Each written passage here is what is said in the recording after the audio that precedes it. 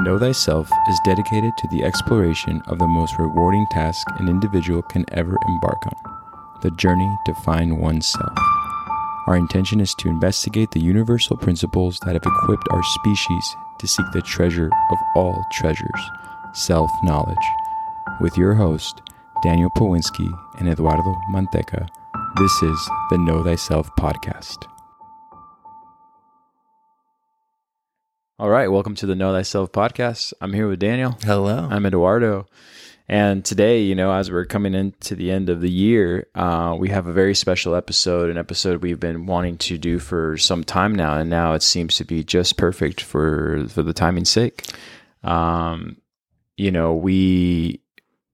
We have had this talk since probably, I'd say more than a decade ago, and that is just the origins of a movie that is now being resurrected, and how fitting for the name of the movie, Matrix Resurrections. I like what you did there. Oh, you saw what I did that was there. Nice. And so today we're going to do a really, we're going to do our best to stay on track about, everything that this story and these allegories entail. There's just so much to unfold. There's so much to open up. And so what we'll do is we'll start from the first, we'll move on to the second and go on to the third, and then just sort of, do a breakdown. And for those who may want to know where I'm coming from, I used a lecture from Mark Passio, which I definitely recommend you going to look for. You can find it on the tube. You can find it on his site. But there's also obviously a lot of resources on this. I think since the movie came out in '99, people have tried to do their own way of sort of breaking it down and comparing it to Greek mythology and other origins that are brought up into the movie. But I've been really anticipating this day, just because we used to talk about this even like in my garage back when I lived at home. Right out of high school, I remember kind of just sort of saying, hey, this is what I think this means, and how come we're not seeing things the way others, or are others seeing things the way we're seeing them right now? And we'd have these comparisons. So it's been like a long time coming. So here we are now. Right. And so it's sort of difficult to contain my excitement for it, because I got pages and pages, and Daniel has beautiful notes written out right now. So without further ado, man, let's get started. So, like I said, we'll start with the first of the three movies, and many of you are familiar with the first movie. If you're not, it'll help to go back and watch this. But, as I already said, there's the allegory, right? The way that these three stories are put together, and how I've understood it to be is, really breaking down the why, the how, and the what in these three movies. How Passio puts it in his lecture is neatly,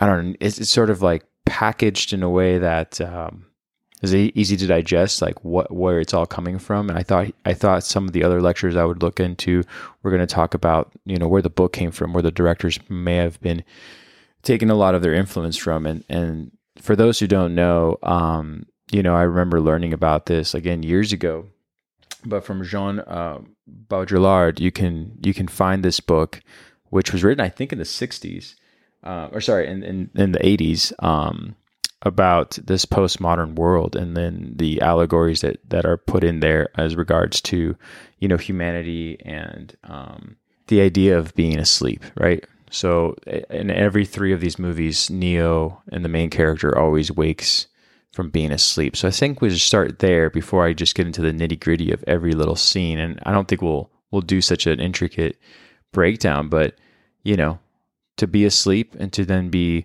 awakened with the purpose, and what the purpose leads Neo and the main character, in this case, I think his name is Mr. Anderson, and how it leads him to go down that rabbit hole. So do you want to start there? Yeah, no, absolutely, man. And I think that's a great way to look at it, because long introduction, but No, man, I love it. And I think, moving forward, let's kind of break it down, that this conversation is really going to be looking at these larger esoteric themes that we've already approached throughout the podcast. For sure. So we're going to see the aspect of the sacred feminine.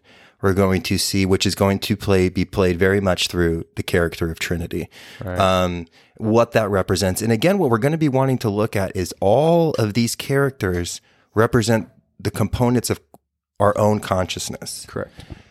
So again, anytime we approach these allegorical stories of The Wizard of Oz or Alice in Wonderland, which are both mentioned in these movies, right? Both references are, and that's to tie together the spiritual unfoldment story that's kind of presented in front of us. Anytime we're looking at any of these kind of stories, these larger allegories, these bigger than life stories, we're looking at components within our own consciousness. And that's going to be the biggest thing moving forward. We can visualize this as an external storytelling on the screen, but it's just the interplaying of ourselves being in the physical, right? It's for our eyes. It's this play that's kind of happening. And so big aspects, we're going to see the aspect of the sacred feminine. We're going to see the aspect of the divine will, finding the will. The aspect of the purification of thoughts. We're going to see the damaging aspects of limiting belief systems and what happens when we put all of our faith in a belief system. Right. And we're going to watch this evolution kind of go through all these characters. And, the main thing we're going to kind of focus in is the control and the power that comes in control. And we're going to look at this from an external lens of how that's pushed onto us. But more importantly, we're going to look how this can be generated within the self.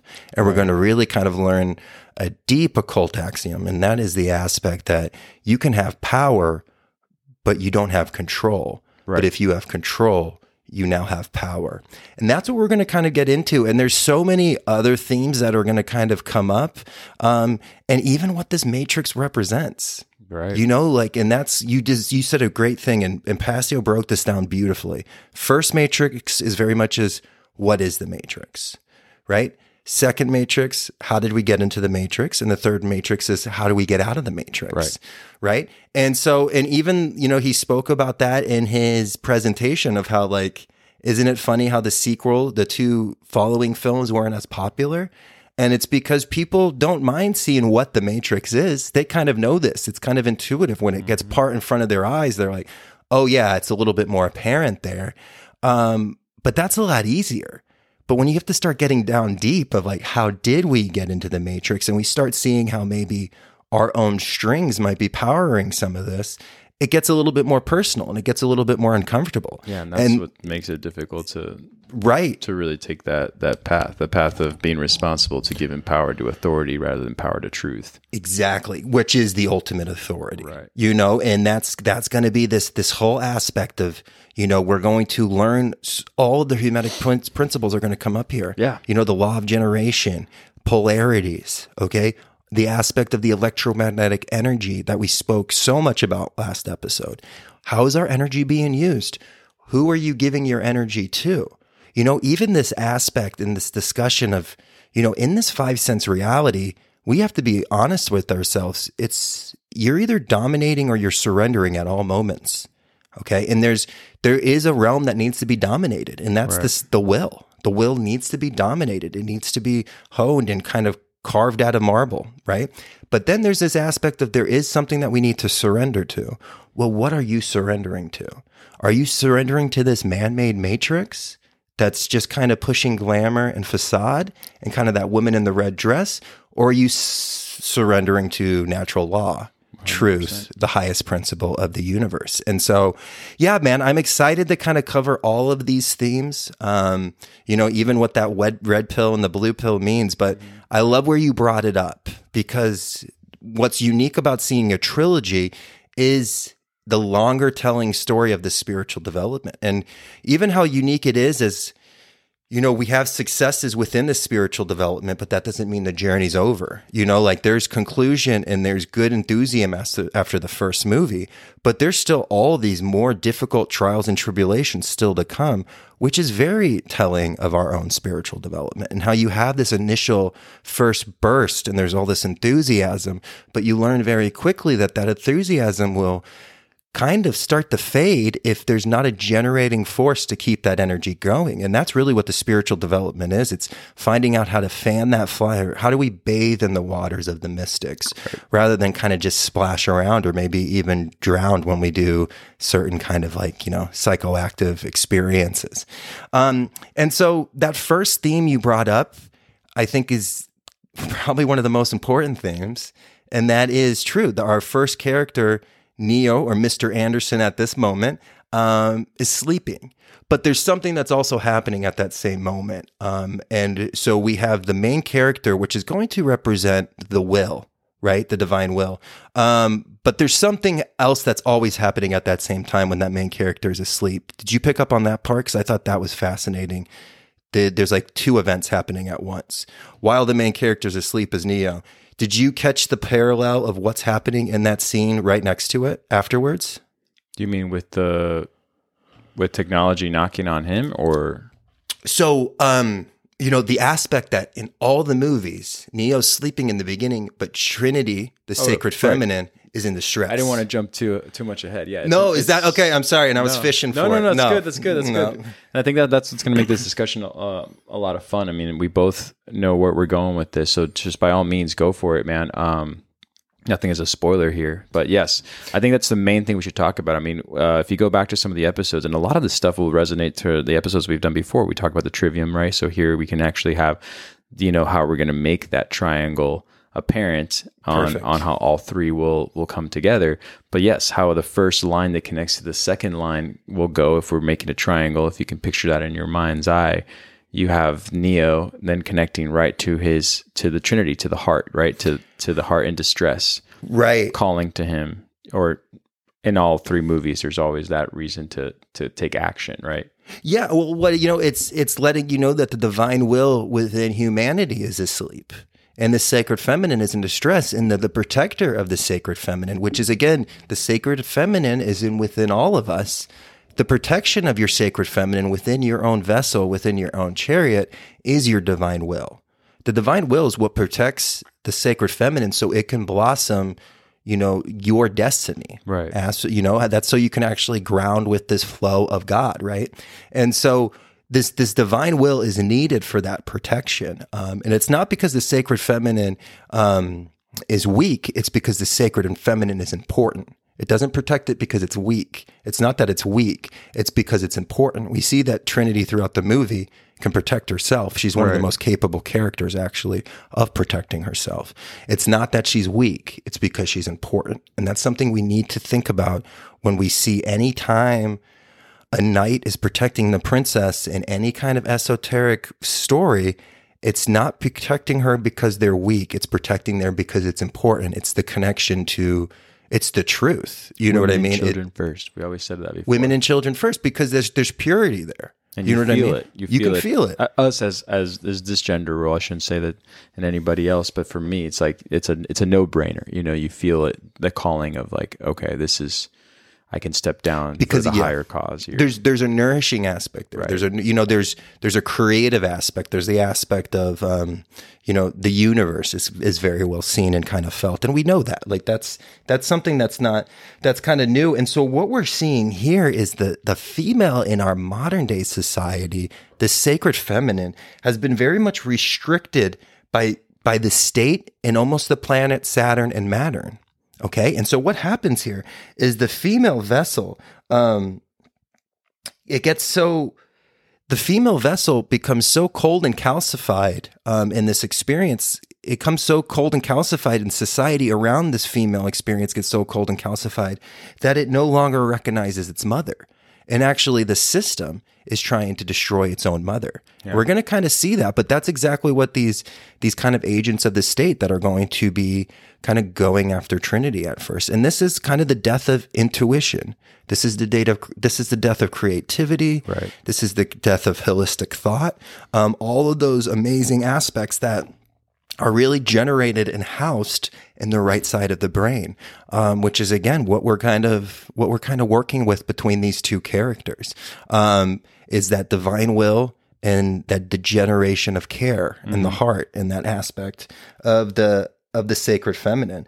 And so, It's really going to be an interesting aspect, because the heart is the unofficial spokesperson of this whole movie. Right? Like symbolically, when you start looking at it, the heart plays the biggest scenes.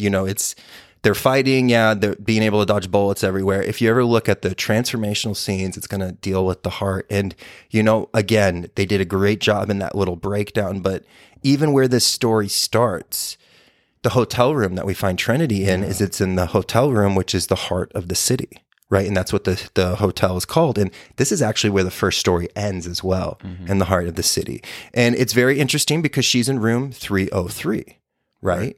And so 33 degrees, right? Exactly. And so what we're saying there is when we're doing numerology, if there's a 0, we kind of drop that out. So the 33 degrees of Freemasonry, right? Which represents the melting of the icing of that heart. Perfect. Absolutely. It's those first stages of kind of illumination masonry, right? And so, just so interesting that it starts there, right? Yeah.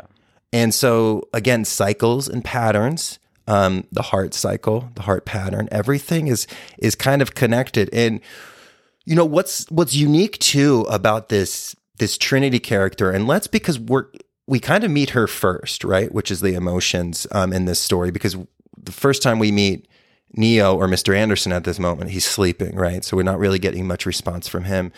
But something that's unique about this story, which is really this beautiful modern story, and it really helped push in, I think, the age of Aquarius, is because this feminine energy we're seeing here is more of this, of course, like the Sophia feminine energy that we're going to talk about in Gnosticism, but she's also going to have very much of this Luciferian approach as well. So we're going to see a very strong, independent feminine image, which is a little bit counter to what we saw in the age of Pisces. Right. Because of duality, they would always kind of have to make the masculine and the feminine dual partners and like dual aspects of each other, because it was kind of part of the age. We had to kind of separate everything in that age into camps of, this is what this means and this is what that means, right? Well, we're evolving out of that age. And so this is more of an age of Aquarius telling of this coming of consciousness, and the feminine energy, which is Trinity, is going to be given a more proper expression of that energy that comes within. Really similar, I would say, to the number 7 in the movie 9. Did you see that kind of did you see that resemblance? Absolutely. Just like badass, independent. They use the same. When I watched the movie 9, I remember distinctively looking over to who I was watching it with and saying, "Oh, this is Trinity all over again." And Neo, as the number 9, still kind of coming to as he's, realizing what's happening slowly, right. At his own pace, while she's already like, all right, I don't need to explain it to you. Just, you need to trust, you need to move, and you need to move when I say so. And he's just like, okay, he's never like, well, who are you and why? If anything, they're more of in a state of awe. Right. And sort of like understanding that what's happening internally is instinctive to know who to follow and the lead of this more awakened individual by the eyes being already open, which Neo in this movie are not yet. Right. So, yeah, but that's a great point. I love that you brought that up, since we did cover 9. I saw that correlation really quickly. And again, I love this aspect, and especially this combination of Sophia, which is going to be something we're really going to get into much deeper in Gnosticism, and this combination of that Luciferian energy kind of coming in here is going to be, again, just a really good kind of head start on kind of what this story is entailing and how unique of a character Trinity is going to be. And she's going to be the one that actually creates trust within Neo. And there's going to be a lot of experiences in the first one. Neo kind of has to almost take some leaps of faith. It's going to be Trinity that's there to give his heart that desire and that guidance. And so this intuitive guiding aspect of the heart, and how she, again, controls so much of the movie, but in her own way, maybe not as direct as what Morpheus would do, but when you argue who's the pivotal character, and I think when we kind of get into the conversation of what I foresee of what the 4th movie is going to be about, if this cycle of these 3 movies are going to run correctly, It sounds like the fourth movie is going to be a focus on Trinity. And I think that's going to kind of help maybe complete the story even further. And so, yeah, we come to Neo, right? And then he wakes up and he's got that message on his screen, right? It says, "Wake up, Neo." Yeah. Right? The Matrix has you. Yeah. Yeah. Yeah. And gosh, it's just so funny because, like, if we can all kind of flash back, and I know some of us are young, so we're not going to remember this, but like what your original definition of the Matrix was, like I was not, when I first saw this movie belonged entirely in science fiction in my mind. It really wasn't. I didn't see the connection. Yeah, no, I was 12. Yeah, we were young, and I mean we were more attracted to the dodging bullets and kind of thing. You know what I mean? The Like special effects were really what sold the movie, and and that's what kind of pulled us in. Although I do remember, and I'll say this for real, from when I was a kid, I didn't understand why I'll never forget this. I was living in Mexico at the time when this came out, and I remember what I would do is I'd pay a lot of attention to American-made movies and what their dialogues were saying. I just had that kind of need to always know, oh, how was this written? And I've always had that curiosity, but this movie I remember always being dropped. Even if you watch it now, everything that is said has these one sentence sort of mind grenades. And at the time I didn't know what any of that meant. I just remember thinking, like, the way this movie, like, the only time they kind of play out of sort of giving you a lesson are like the parts where you would consider fun, when like there's the simulations and then all that stuff. But they were, for the most part, when you first meet Morpheus, and I don't want to get too ahead of myself, they just sort of put these one. Yeah. You know what I'm talking about? It's like little nuggets of gold. Yeah. But I just remember thinking, like, oh, it's a very weird, not a weird way, but it was, to me at the time, again, I didn't understand what was happening. I just thought this is an interesting way to make a movie in order to just get through the scenes. They're just very short. You know what I'm saying? Like, It's like, here's this and here's this. Mm-hmm. And then the next scene. And then it's like, here's what I have to say about what you just experienced on to the next one. Mm-hmm. It doesn't really, you know what I'm saying? But now I know why. Obviously, you watch it again, and you're like, oh my God, they're just dropping knowledge from the very get-go. You know what I mean? So, yeah. So that's all I remember at the time when we were kids, is thinking, like, how interesting is the pace. And I thought it had to do with pace. That was it. I was like, oh, the reason they're saying things in such a short burst like that is that they're just trying to keep this movie at a pace that's like, you don't need to think about what's really going on. We're telling you, moving on. Yeah. You know what I'm saying? Yeah, absolutely. Like, even when he, I don't want to get too ahead of myself, but when he first, after he meets Trinity, I remember, and I just saw the movie again recently, but it's just so obvious, when he ends up, having to be reprimanded for being late to work. And it's just such a telling scene. Yeah. So I just remember that, when I watched it again, I was like, oh my God, it's all just right there when, but yeah, let's go back to how he's awoken by Morpheus, right? Well, yeah, we think it's Morpheus that sent him that message, right? It's that wake up, Neo. He's, waiting for that connection to Morpheus. Yeah, and he doesn't even know it at this point, right? Because he's just kind of in his own world. And then that's exactly it. We have he sells some kind of computer hacking program after that message comes up on the screen. And then actually that empty book that he puts the disc in, that was the book that you spoke about. Much of the aspect was, and that was the allegiance that was given to Alice in the Wonderland, because it says follow the white rabbit, and he's offered to go out to that club, and he's really kind of turning it down, and then he sees the tattoo, and he follows that, and there's importance to that. When we see spiritual signs on our path, when you get that urge to, I talk about it that time, I got the urge to go into the Barnes & Noble bookstore. Like, I'm not a big fan of Barnes & Noble. I didn't have the money to buy the book. I did, but it worked out, and that was a life-changing experience, So these little moments in life that grab you, that kind of try to push you a certain kind of way, acting upon those, seeing the synchronicity in these moments, especially as we start approaching this path through spirituality, because we start to see more synchronicities, because we're more open to pattern recognition, because we understand that that's going to be very much a part of this whole experience. And so you're right. We kind of go, we kind of leave, but before we leave, we see the room 101. And that is where Mr. Anderson, or Neo, lives.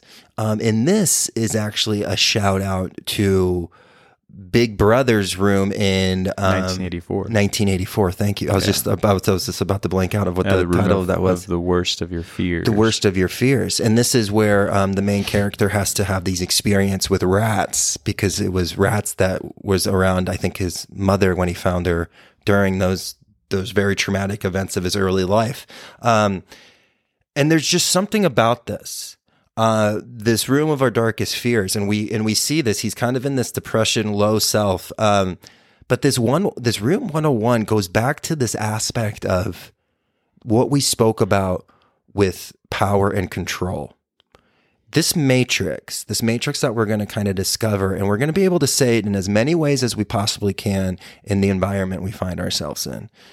This matrix doesn't just want power over you. It needs full control. Mm-hmm. Okay, there was something that was very special about that room 101 in 1984, because they have to break you. Mm-hmm. They don't just go and just start killing political prisoners. They need you to bend the knee first. They need you to lose all hope. They need you to break down, and they need you to fully accept the system. And then they'll kill you. And that's exactly what happens in 1984. They wait for you to fall in love with the system, and then they just put a bullet behind you. You know, it's this aspect. It's the same thing we saw with the Game of Thrones of bending your knee. Mm-hmm. And this is what the esoteric significance is because you really only want to surrender to one power. And that's the universal life force of all life. There's only one power to honor, and it's the universal life. You know, it's the common denominator, mm-hmm. right? It's everything else is just really vanity compared to it.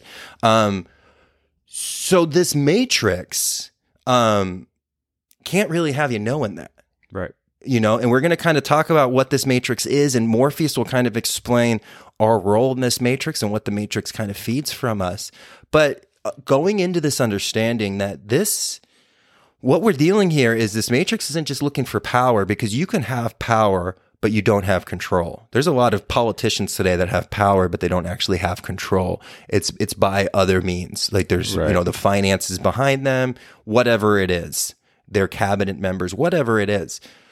But if you have control, you have power. Yeah, there's to fast forward to make your point. There's the scene where when Neo finally meets Morpheus, it's imperative to know, as he says, "You've always known," and like a splinter in your brain, it's been, the truth has been within you to want to be discovered, and that's the part that Daniel, in my opinion, is referring to being broken. It's like, we don't need you to have that splinter any longer anymore. It's not so much the power over you as much as the control over what controls the will to want to know more and what lies beyond this reality. I think that's the control that people want, is that no longer you have the ability to go seek within what lies behind the veil. You know what I mean? Yeah. Like that's to me the control they've always wanted, is that they don't want you to have this sort of, because they keep doing it. I mean, we'll talk about this a little bit down the road, but they'll talk about, they'll just disguise as a news source that you have put your faith into and try to beat you before you get there. So just like the New Age movement, we talked about this before we even had the podcast. It's like those who think they've awoken or have leaned into spirituality don't realize that whatever they are trusting into has already been taken over by those who are gaining that control over what you think is the higher source already. And so I think that's what the ultimate goal is going to be, is to have a belief system to be shattered completely. There is no belief system other than into the system, and then you die. Mm-hmm. So does that make sense? Yeah, absolutely, man. And it's just such a good esoteric principle, even isolated from this conversation. You can have power, but you don't have control. Mm-hmm. And so think about that even with yourself. Like, you can have power of compassion. You can have power of intellectual insight. You could have power of craftsmanship. But if you have no control over those powers, they're probably not going to be utilized for their fullest extent and their fullest expression, right? And so the more control that we actually can harness in ourselves, the more power we have. And so what we're going to be kind of seeing with this matrix is all of the control of the life is kind of being changed over into the matrix, and it's being pushed over there. And that's how we've lost our capacity of power. And it's kind of this even almost this illusion at this point. And so, just that understanding alone, isolated from the conversation that, you can have power and not have control. And then you really don't have any power. But if you have control, you automatically have power. Right. It's this whole aspect of really looking at the causal factors of what's actually going to be the means that are going to create that end. And power doesn't create control. Control creates power. And so that's what we're going to be kind of looking at. Not only how we're getting controlled from the external world, but what's controlling us. These agents, we can talk about them all day long as agents of the various institutions in our physical life, but where do these agents come alive within us? Where are these agents that defend this 5 sense reality? Where are these agents that defend the allegiance to these man-made systems? Oh yeah, absolutely. It's within us, because it's just like you said, even our thoughts can be very much influenced. And when we think about the amount of institutionalization we have, one of the big sobering experiences is kind of coming to be like, where are my thoughts? Like, what are my thoughts, and what are the thoughts of my society? What am I getting kind of orchestrated and almost trained to speak and reply to? And you can hear this just in everyday conversations. People, word from word, verbatim, will quote, an article from the internet. Or even, so like I've talked about this with you before, but when we go back to the episodes of Bloodline, the code that runs through us in our DNA gets revitalized by the lies of history that allow us to believe something that controls us by fear. So in the bloodline and in the code, there was suffering, there has been suffering, but you keep the memories of suffering in order to tell the masses, in my opinion, why we have it better than they did. And therefore, this is why you bend down to the opportunities that are now available to you, which are better than the ones that existed then. And so even when you learn history, the main thing that I remember as a child understanding is, wow, I'm so glad I don't live in those times, because in the times I live in now, it's all good, which by duality makes you realize, or makes you live to the laws of the authority you've put your faith in and energy into, because you're like, they got it right now. So they have it right. Therefore, now it's okay. This is who I need to obey by, because they are looking for my best interest. So I feel like that all is intertangled or intermixed with, the code of memories from the past, but they are in the past in the time that they were in suffering, but they bring them to the forefront to sort of mix them together, be like, no, like if you go back just a little bit enough, you'll know that even your grandparents in the time of the Great Depression, this is what they didn't have, and this is what you have, and we gave you that. Therefore, there's nothing for you to question. And so even when you're just a child, you're already thinking like, oh, I'm just already living in what's better for me. You're already just taking the word of someone else telling you what's better for you. Does that make sense? Oh, absolutely. Yeah. So I feel like that's where we give up our own control, our will is sort of like manipulated to think, no, I'm doing what's best for me. What's best for me is to go by this construct that's been built here before me, because it was built to better the species, which is a total lie, as far as, that being aligned with truth. Right. Absolutely. I mean, truth doesn't have any say in what the Industrial Revolution did to where we are now in order to live a quote unquote better life. But we accept it as that to be the truth in order to move on. Yeah, well, obey, I mean, even just the aspect how we look at history linear. We look at it in a linear way, like how we're taught to look at it in a linear way. That's how you're looking at it. You're like, that's what it was. This is what it is, and therefore, there's nothing for me to really think about or question. Yeah. Absolutely. And so, man, and I mean, to kind of come back just so we could kind of get from that, what that Rule 101 represents, but just that ultimate, it's not just, they're not even just after your mind, they're after your soul. Oh yeah. It's not just mind control. And that's what this movie really is. It's kind of really more about not just so much like physical slavery, but more mental slavery. Well, putting your heart into something that they have given you to put your heart into. That's just awful.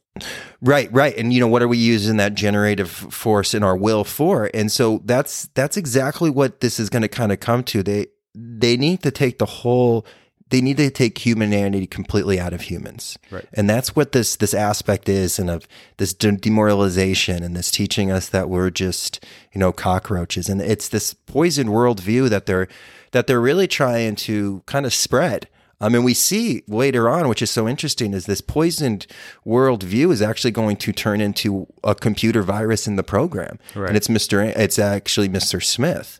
And it's this poisoned worldview that actually causes even the machines to be like, wow, this is getting out of hand. And that's exactly kind of what we're seeing generated here. But it's the cremation of care, which is an esoteric ritual that is done. And that's kind of what they want the process to go. So again, we're just looking at this full control. It's not even just a physical slavery that the Matrix is going to be, push onto these characters symbolically, right. but also a mental and a spiritual one as well. And that's kind of what they're working for. And so either way, man, we flash forward, we're at the club, and now we have the coming together of the emotions and the will, right? We have Trinity meeting Neo, right? And that's going to be this perfect experience. And then what's going to which is going to be so great is Trinity is going to be the transporter of the divine will with thought. Right. And now we're coming to almost make this connection. Now the will and the process of thought is going to kind of come together. And that's with Trinity taking Neo on that journey to meet Morpheus. The will meets the spirit, right? And then the will and the spirit aren't necessarily connected just yet, because even though she says to him that he will meet Morpheus, he wakes the next day to find out that he's late for work. And that's when he finds out that he must really trust his intuition, because he still hasn't met Morpheus.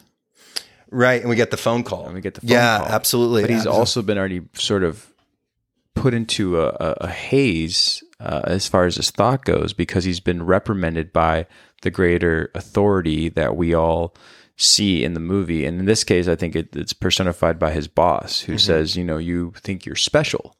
You think you're someone who is special from the rest of us. He's like, but we are the most successful, and in order to stay successful, we need everyone to be on the same page. And if you don't follow our pace, then you can see yourself out.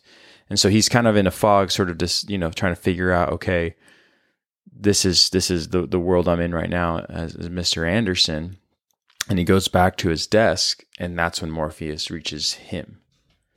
Right. And it's through that phone call first, right? Phone call. Yes. And then this is kind of this, almost this leap of faith that, that our character, Neo, is going to kind of go through, because he sees the agents approaching. There's this aspect of fear. And he's kind of guided by Morpheus to get to this certain spot, but then we see the refusal of the journey, which is something we talk about in the hero's journey, right? There has to be a trying to turn back kind of thing. And this is going to be something that we're going to see Neo go through a lot through this whole experience of, even when after he eats the pill, he kind of asks, can I go back? And Morpheus is like, you wouldn't want to, right? But that's exactly what we're kind of seeing here. We're seeing this hesitation to spiritual development. And we can see this play out in our own lives when we've kind of, taken stuff to kind of keep maybe more of our physical comforts, or aspects that we've avoided areas of growth, or just kind of covered certain things up. And so ultimately, Neo's not going to fully be able to trust Morpheus. And so he surrenders himself to these agents. And then so we have this really cold interrogation scene, where really we kind of see the power, and we really kind of see this aspect that Neo's actually in a situation where he really doesn't have any rights like he thinks he does. He's dealing with a different kind of energy. And this is something that's going to kind of come with even our understanding of the Matrix and what the Matrix is. I mean, just kind of how deep that energy of control kind of goes. And even to the, and this is going to be something that we're going to kind of get deeper and go deeper down that rabbit hole as we kind of continue this journey of our own individual spiritual development.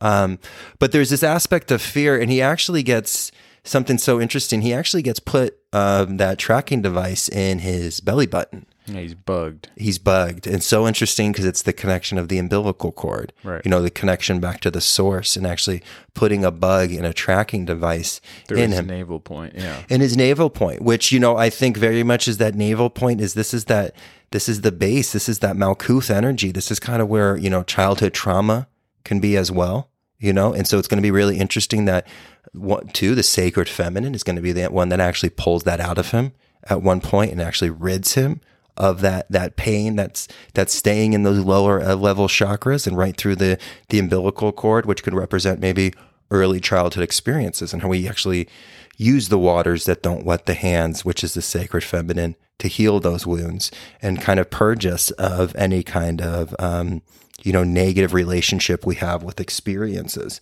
And so and then that scene where, once again, Trinity always, and in the whole movie, you'll see these lines that I was talking about that, when I was a kid and I was watching this, that are just right into the point. But she says to him, finally, face to face, you need to trust me. Because again, he's riddled by fear of knowing that there's something inside of him. But again, she just reminds him, like, it's either now and this is it, or you step out of the car and don't continue this on. So he's got a second chance again to refuse the calling of the journey, and he stays in. Right. And and it's so fascinating too, because if we think about, so what happens is he gets released from the police, they pick him up, the characters that we've met with Trinity and the individuals that she's traveling with. And you're right, because there's a scene when they like open the door.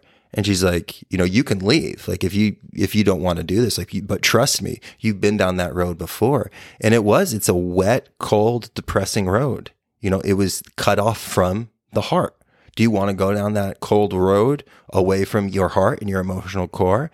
Are you going to further deny the spiritual experience and the spiritual unfoldment that's trying to blossom within yourself? Right. And what's the consequences? What good is going to come down going down that wet road by yourself, And so again, the trust of the emotions. We're having this aspect of surrender. What do you surrender to?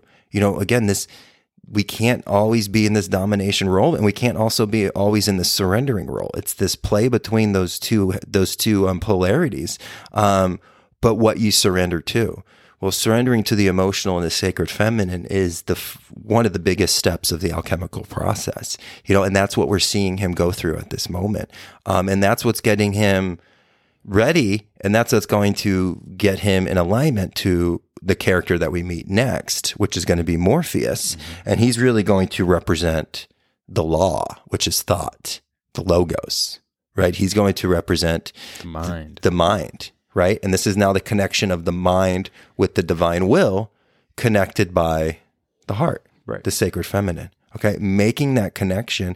And then something that we see very early on is these characters aren't going to be all together at once for a very long time. It's going to be, she brings him to meet Morpheus and then immediately leaves. And so the thought needs to meet the will. Right. And we need to have this coming together moment. And then, like you were saying, the thought representing Morpheus at this time kind of drops some big nuggets of information in this scene. And probably one of the most famous scenes, I would say, probably from the movies. Oh, absolutely. Yeah. I mean, everybody has referenced this scene for the last, 20 years since it's been out, and the scene of making the choice, and very much to the point, out of all the colors, in the color wheel, you have the red and the blue, and which choice you take will change the path that'll change his faith, at least, and he gets the last chance.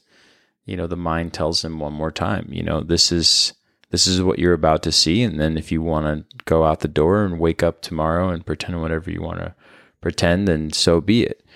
And as we already know, Neo takes the red pill in order to take the next step into what the Matrix is, and that's what the mind is going to, allow him to see for the first time.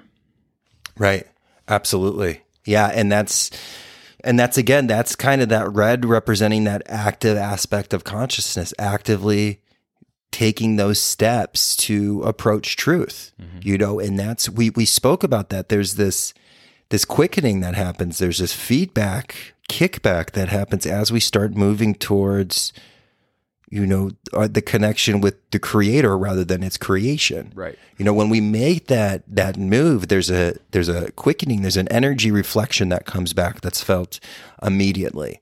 And we're going to kind of start this journey. And I think one of the most important things that Morpheus says at this scene is the aspect that, I'm only showing you the door. Like this isn't going to be a pleasant topic is pretty much what he's saying. Like, this isn't going to be comfortable. It's not going to be rainbows, which, as spiritual individuals, we all know that, you have these moments of bliss and of expansion and enthusiasm that comes with spiritual development and progress.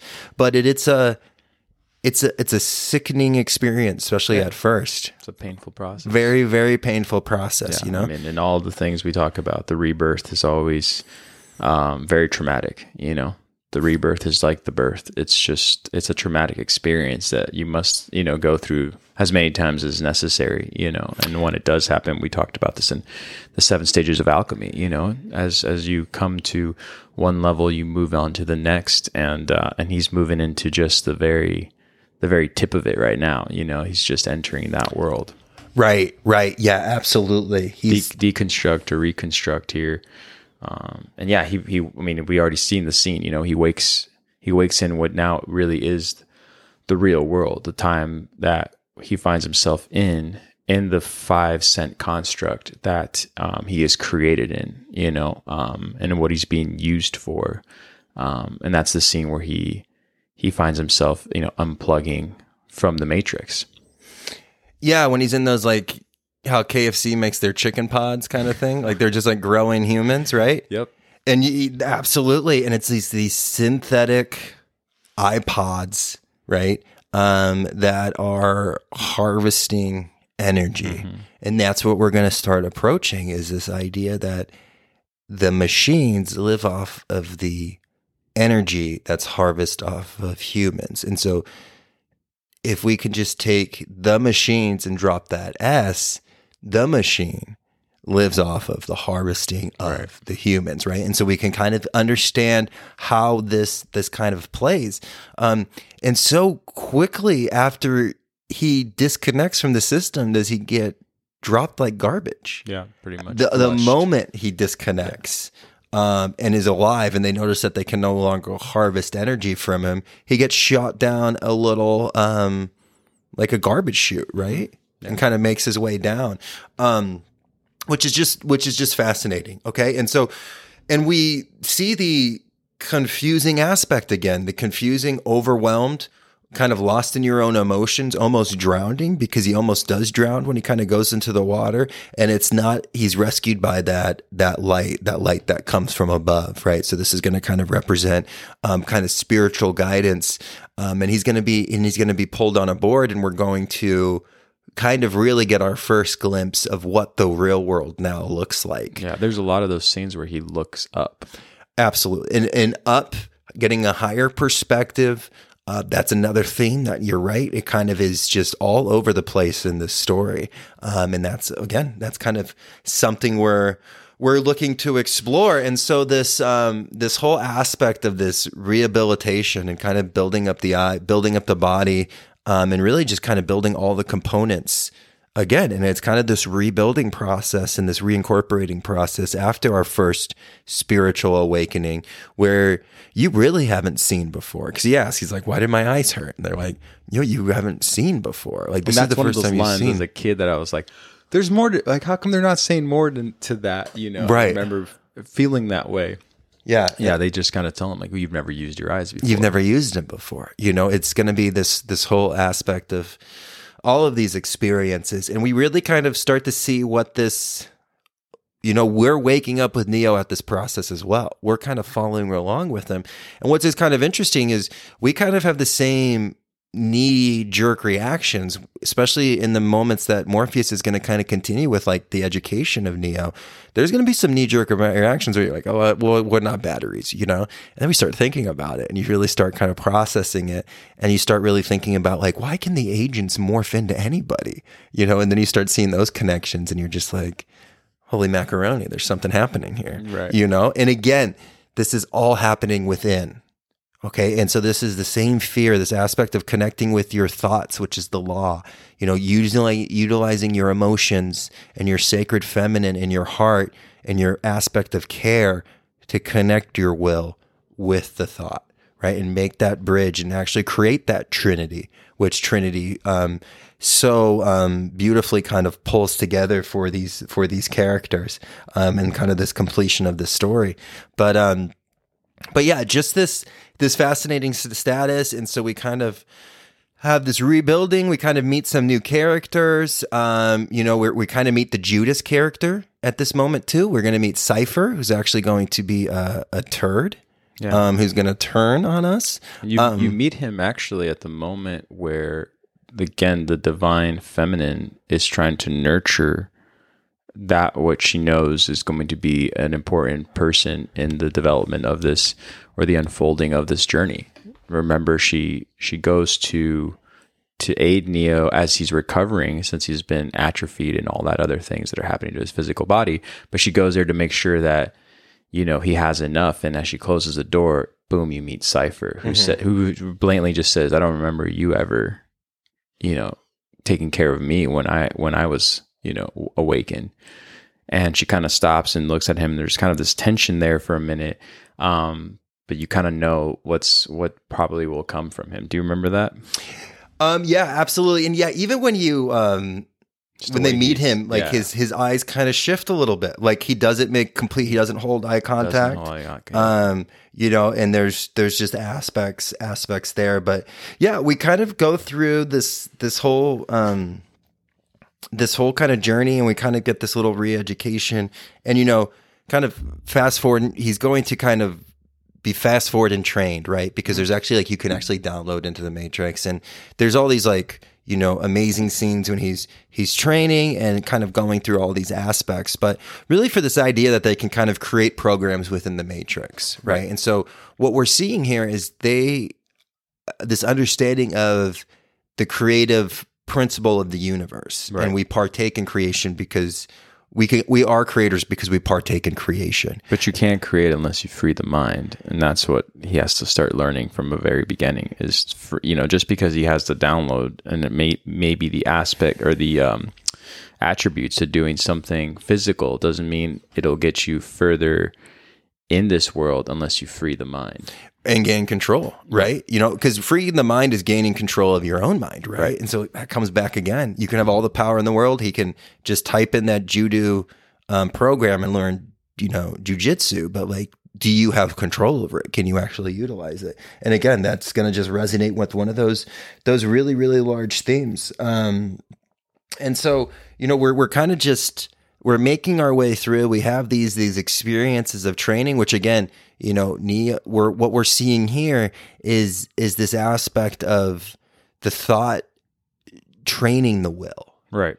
And so we really kind of have Morpheus kind of representing in that triune brain as kind of the training of the R complex. This is kind of the Obi-Wan Kenobi. This is the master learning, just showing him physically how to control his body and utilize his body, where Trinity is going to be more of the education of the heart.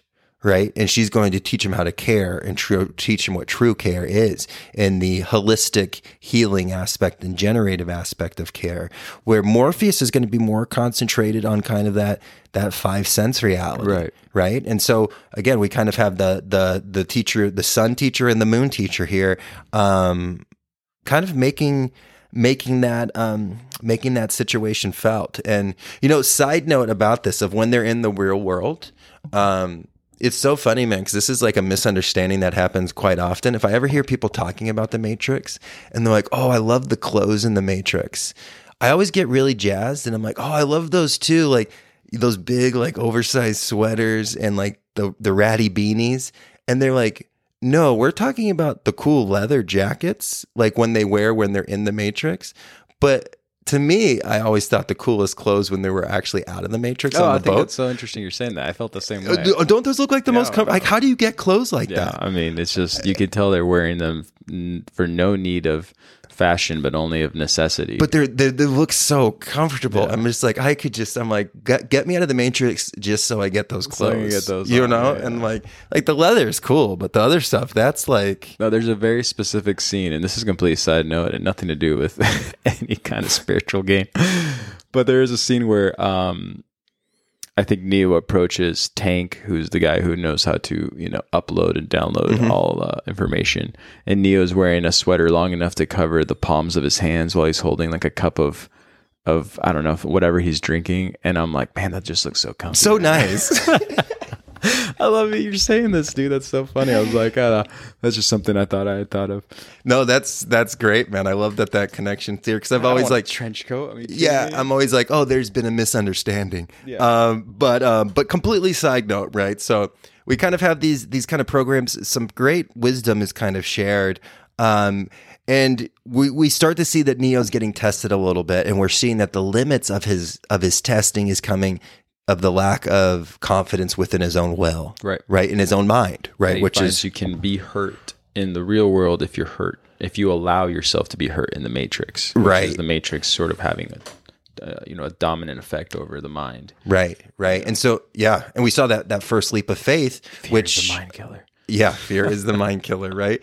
But that's exactly what we're seeing, and so we kind of have this whole training aspect, and again, this is this whole thing. And Neo's he's just like every other process. He's making his way as the fool does on his journey, right? He's making progress, but he's 2 steps forward, 1 step back.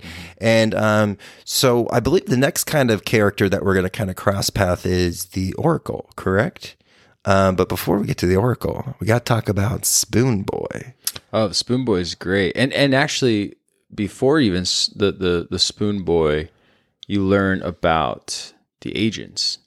You learn a little more about the agents, and it's rat sticks. You're right, but it's we can go right back to no. Let's start with the agents, because I think I just remember that you kind of understood that there was some malevolent energy going on in the Matrix, and I think it is when Morpheus is teaching Neo to beware of the distractions that are within the Matrix. And in this case, I think it's the woman in the red dress. For that moment, he loses concentration and only to be faced by an agent.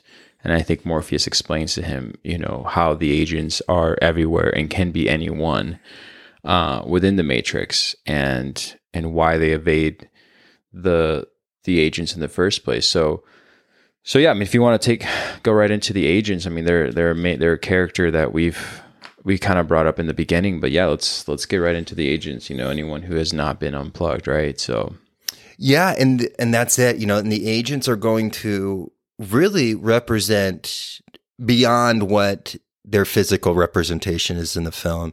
I think the unique thing we're going to see with these agents is that they can form into anybody, and that's this idea of these agents of this Matrix and of this kind of man-made matrix that we find ourselves in. They can be all places, every place, in all things, because just how in universal law, God is in all places and is in all things. If they're mimicking universal law and they're trying to create a synthetic one, well, then they too have to be in all places and all things. Correct. And so we're seeing, again, the mirroring of universal laws in a synthetic form, trying to be presented as they're created by them. Right. And so this aspect of them being in all places and all things is just actually them replicating universal law, which again is the same thing the legal system is. It's based off of universal law, but there's certain things that are illegal, but are they unlawful? That's part of the Matrix right there, because it's Why can something be legal in this boundary of land, but if I go to another boundary of land, it's now all of a sudden is legal? Right. Even though we can all probably agree on the aspect not being unlawful. Yeah. What's going on here? You know what I mean? Yeah, and so we're taking the same feeling of what you find in your moral and even your higher level of understanding of principles, and then they've sort of fractured it and put it into small little things that are completely irrelevant to the universal laws of the all-seeing and all-being, to believe that it is part of that same construct. And it's like, no, it's not. Right. Yeah, absolutely. So, no, I love that. And so the aspect of how these states can be everywhere, how these agents can be everywhere, to the aspect that one of the parts that comes up in this movie is you kind of have to look up like face to face in the mirror at one point and ask if you're an agent. Are you pushing the matrix? Are you holding people back from like finding themselves? Are you in an institution? I know in education, this was something that I struggled with so much that I don't even find myself in organized education anymore, because there's a lack of truth being spoken, Right. And so in that realm, because students kind of they look up to their teachers for insight. If I can't give them full insight, I kind of feel like I'm being, like my words are being taken, almost like Neo in the interrogation room when they actually close his mouth and they limit his speech, which is very allegorical to what's kind of happening today. And so, these agents, this could be all things, and it's not just the physical authority control. As the agent, they kind of look like Secret Service in this movie, but it's not. There's agents within the political realm. There's agents within the economic realm. There's agents within the social realm, education.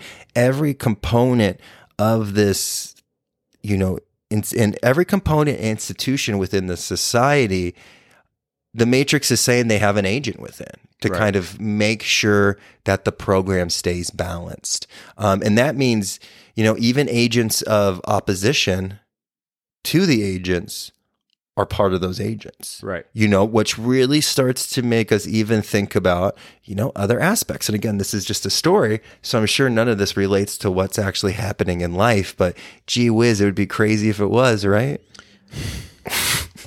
Well, it's funny that we bring that up, the agents as a representation of the all-around judgment that we either feel or face in this 5 sense construct that you're born into. That people will know right away, and that's how you make all these camps.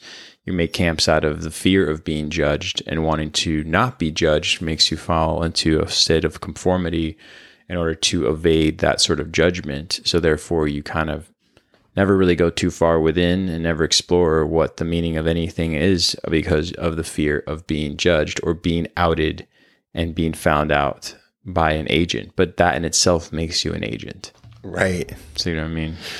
So interesting, and it's just, again, these agents to kind of keep that machine in this materialistic, kind of aspect that we find ourselves in, right. Because again, if we use I really feel like if we utilize natural laws to set up an economic system, even to set up a political system based off of natural law, there'd be a way to do that. But it's what we're seeing is this like false synthetic copy that's claiming it's based off of that, but it's really just utilizing those principles for more control. Yeah. Right. Again, and it comes down with that aspect. They want complete control. It's not just your life. That's not what they're after here. They're playing for souls. They're playing for all the marbles, and that's what we're kind of seeing. And and also just the the destructive aspect of this destruction of care, and how with Agent Smith, the ends justify the means. Mm-hmm. This cremation of care that we're seeing is like we talked about. It's a virus that's going to be unkept, and it's going to be uncontrollable at the end. And it's so something that the Matrix kind of put into program and they don't even realize that it's actually going to be almost their own demise, that program. Right. Which is that cremation of care, which again is going to be what Trinity is the main display of that care and that component aspect of the heart. And again, let's always retreat back to remember that Trinity represents a component of our own consciousness, just like Neo does and just like Morpheus does, just to make sure we're kind of clear on that aspect. And how the agents are even anything that ties you to the Matrix, right? Mm-hmm. And so it's not even these institutions, but it's also desire energy, right? With the women in the red dress, that pull, like how the Matrix sets up is, even the aspect of success and our addiction to success was set up so you don't actually fulfill your true life components. And they define success in your society so you get to a certain point and you just coast. That's not by accident.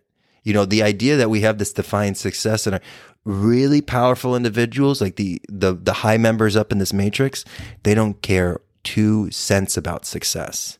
Okay, they don't care 2 cents about perceived power, because remember, it's all about control. Right. It's all about the will. Okay, and so again, you hear about it when the agents talk about this. They're able to do this to the people in the Matrix because they think the people in the Matrix are pathetic.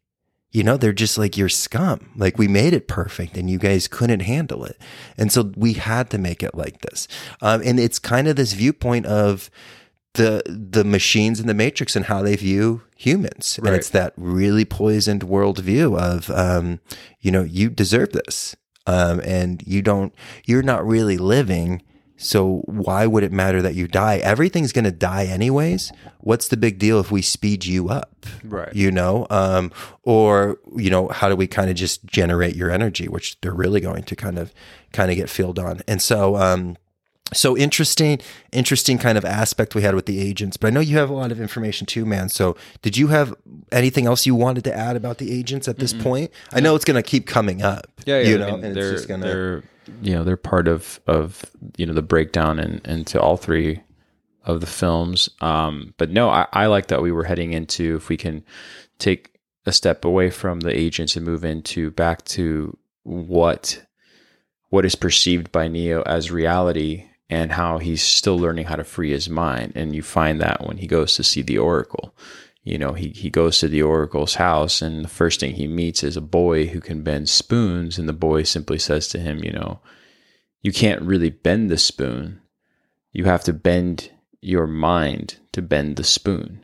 And that's when he kind of starts to realize, like, okay, there's something to this now, and that's a very important lesson that you have to understand, because again, even when he tries to fly, even when he thinks, I have an understanding that this is a code, the code is the Matrix, it's a world that's not really, it's a world that has been constructed, I can probably do whatever I want. But if he doesn't believe it to be, then he still falls, victim to the rules of the Matrix. And that's the first. So then he gets another chance at that when he meets the boy. And again, we've talked about that. The voice of God being a child, you have this child who simply just says to him, don't try to bend the spoon, don't, by trying to bend the spoon, you won't succeed, bend your own reality to it. He says, there is no spoon. There is no spoon. And it's like, yeah. Which is a great scene, because again, it's none of the characters in the movie or in the story that are opening his eyes to that. Again, it's a young child that's of course kind of opening his mind to that. So, but yeah, then he meets the Oracle. So if you want to kind of take it from there. Yeah. And and this is kind of that Empress card when we first meet her, and it's that the wise counsel, right? The intuition of intuition. Right? Yeah. And we're really going to see that this is actually the counter to the architect who we'll meet kind of later on. And this is she considers the chaos factor within the Matrix. And she's the Oracle. And with that aspect of that sacred feminine, because we have such an understanding of patterns, it's said that the Oracle can see the future because she very much understands patterns, which is something when we connect to that intuition and that holistic side of the brain that we too can perceive more of and call that capacity into our lives. And so the Oracle is going to really be the most unique character, I would say, because the Oracle is, the Oracle represents also that aspect of yourself that you're only going to be as ready for as much as you're ready for. You know, and that's going to be something that is going to be resonating. She's only going to tell Neo through that whole experience what he's actually capable of handling and what he's ready for. Right. And that's going to be a unique kind of aspect when it comes to even the distribution of wisdom knowledge. You know, like even if somebody's listening to this a past podcast, if they're not ready for something, or not even this podcast, say a different podcast, say they're listening to the podcast, and if they're not ready for the wisdom that maybe the individual sharing on that, it doesn't matter. It's not even going to get put into their ears. It's just going to kind of go right by them. So you're only ready for the lesson, you know, you're ready for the lesson that you're ready for. And that's exactly what she's going to perceive. And it's all through feeling with her. It's all kind of through, again, not approaching the system directly, not approaching the conversation directly, in a very kind of, you know, a unique kind of entry that she kind of does. And really, there's this famous scene where she's just like, you know, she points to the sign that says, "Know thyself." And really saying that this is going to be the beginning and the ending of this work, but very much tells him like, hey, maybe it is you, but not in this life. Yeah, you're waiting for something. You're waiting for something, right? What are you waiting for? And again, this shows the spiritual progress of Neo. Like, we kind of wanted to just jump in and be like, oh, but he's a one. Like, there's going to be this destiny thing. He's figured it out. Right. But there's this whole process we're moving through. And this actually kind of, you know, it fulfills the self-fulfilling prophecy that he was already having for himself of like, oh, I'm not the one, right? And it's going to kind of start this whole chain of events, because obviously in the process of them heading back to the real world from the Matrix after meeting the Oracle, right, that's where we have the situation when Cypher kind of sells them out. There's a fight scene, and Morpheus is captured. We lose a couple members because Cypher kind of kills some of those individuals. Which, but again, we didn't go back to, and just to close the door on him, but I mean, a very specific individual that we'll find in our world. That's the world of the individual who understands the construct but refuses the calling and decides to go back and turn his back. Right. And there's nothing but, you know, consequences with that. And he even says it. He's like, why couldn't I have just taken the blue pill? Right. And, you know, and he's kind of has that allegorical story of selling your soul, because remember, they're telling him he's going to wake up as like a famous actor. Yep. You know, and so he's not even going to wake up and know what he did. So it's like the washing of the hands and this aspect of selling the aspect of truth for material gains. You know, where does Cypher come up in our own lives? What things actually justify our spiritual decline? You know, what things do we actually physically surrender to that affects our spiritual development? You know, this is all things we kind of want to look at, even if it's just fears.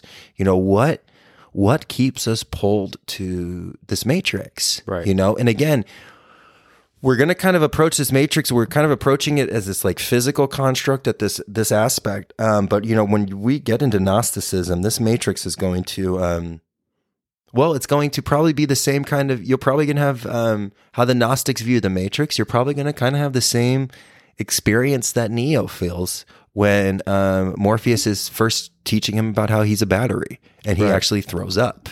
You know, Cypher's like, he's going to pop, and he actually does. He actually kind of throws up and passes out. And that's what kind of comes with some of this information. And so, you know, we to kind of talk about that moment, because again, we're just chatting about this movie and things are coming up, and I know we're kind of not staying linear, but time isn't linear. So look at us. But if we do kind of go back a little bit, when he does get explained, he does have that like throwing up moment when he's like overwhelmed by information. This is probably something you almost want to happen in your life at least once a solar year. You need to our belief systems always need to be challenged. Like we can believe in truth and love and universal life, but other than that, all belief systems need to be looked at. All of these aspects need to, and we need to be able to have sobering moments like that, right, where, everything kind of gets shattered and built anew. And so not saying your whole worldview has to change, but we want to go through those breakthroughs. We want to go through those moments of almost being overwhelmed by new information, even if it's scary at first, because there's always, all information can be used for the betterment of humanity if it's used and transmuted in the right way. Even the worst of the junk that you might find and hear about what might be happening behind closed doors some places, even as scary as it is, that energy in some way, in some root at the seed of it, can be transmuted for the expansion of consciousness. Correct. Right? And we always talked about going up that next octave, and the only way to do right. that is to just have another, unfortunately, but very fortunately, spin around the path of the alchemist, Mm-hmm. Once again, just because you figured it out doesn't mean there's not another level to rise above to. And to figure that out, you need some harsh, unfortunately, some harsh experiences. So yeah. Yeah. I agree with what you're saying. And again, we'll fast forward back to where we were, which was like Cypher kind of selling out and just that, right, that aspect. I love how you brought that up but he gave go ahead. No, what were you going to say? I was saying, well, he gave up the mind to the Yeah. agents. So now the agents have the mind, which is Morpheus. Mm-hmm. And now once again, we find the only two who seem to be, in conjunction. You have Trinity, the heart, the soul, or the love, working in conjunction with the will to go get the mind back as it's been taken by the agents. And it's what the agents want too, right? They want to get up and close to Neo. And Neo decides, okay, we're going in. Right. We're retrieving back, We're retrieving the thought. We're retrieving the mind. We're freeing the mind, right? We're cutting the strings, Geppetto. Yeah, we're cutting that aspect, and we're going to free our father. This is the same idea of when Pinocchio has to free his father from the whale of the belly. That's exactly what we're going into in this situation. And yeah, we're going to free the mind. That's what this journey is. What is the Matrix? The Matrix is control, and it's mostly mind control, because it's hard to physically control people. They learn that really in the kind of this communist regimes in the 20th and the fascist regimes in the 20th century. It's very hard to physically control people.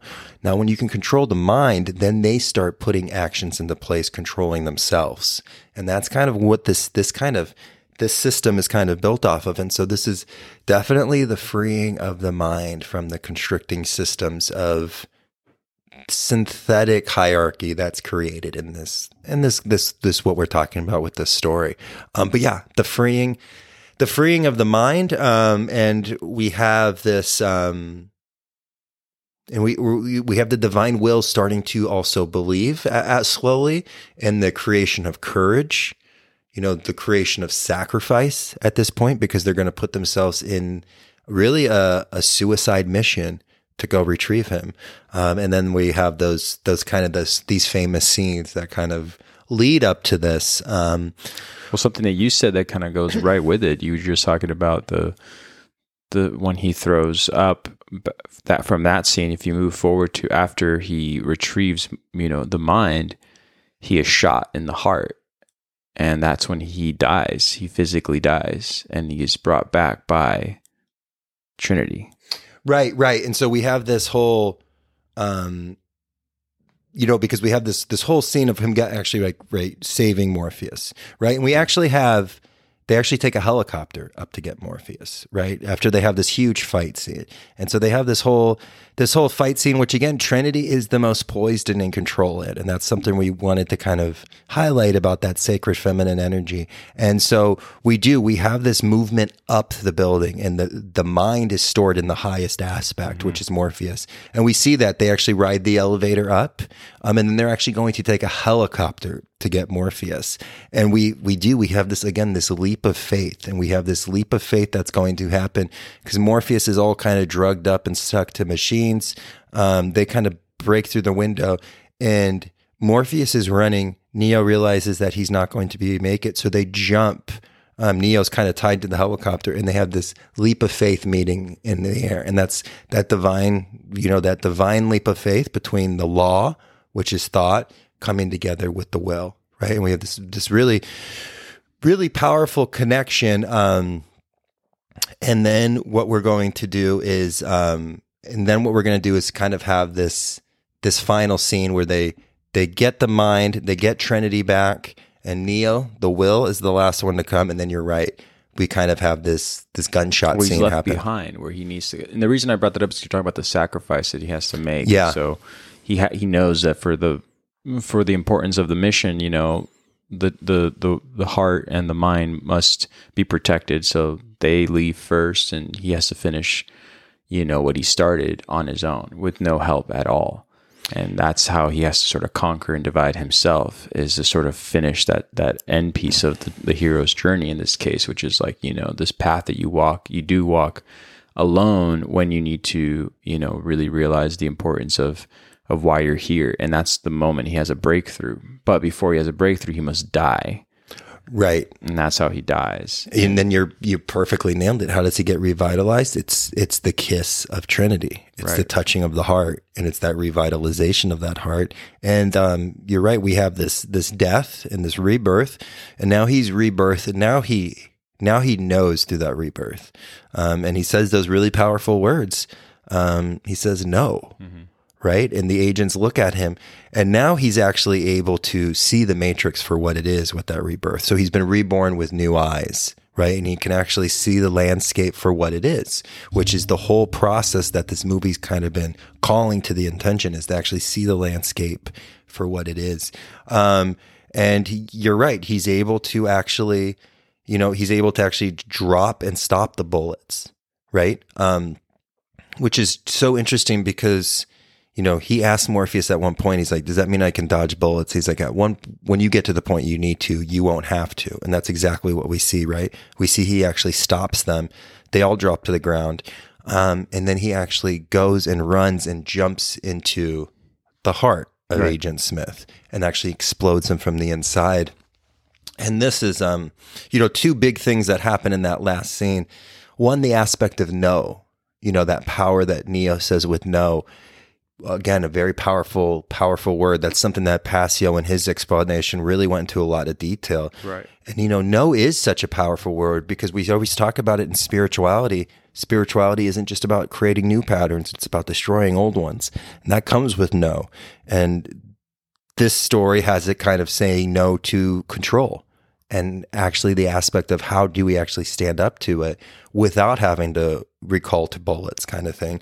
It's just the aspect of just pulling yourself out of the system, and then actually trying to change the system from the heart center.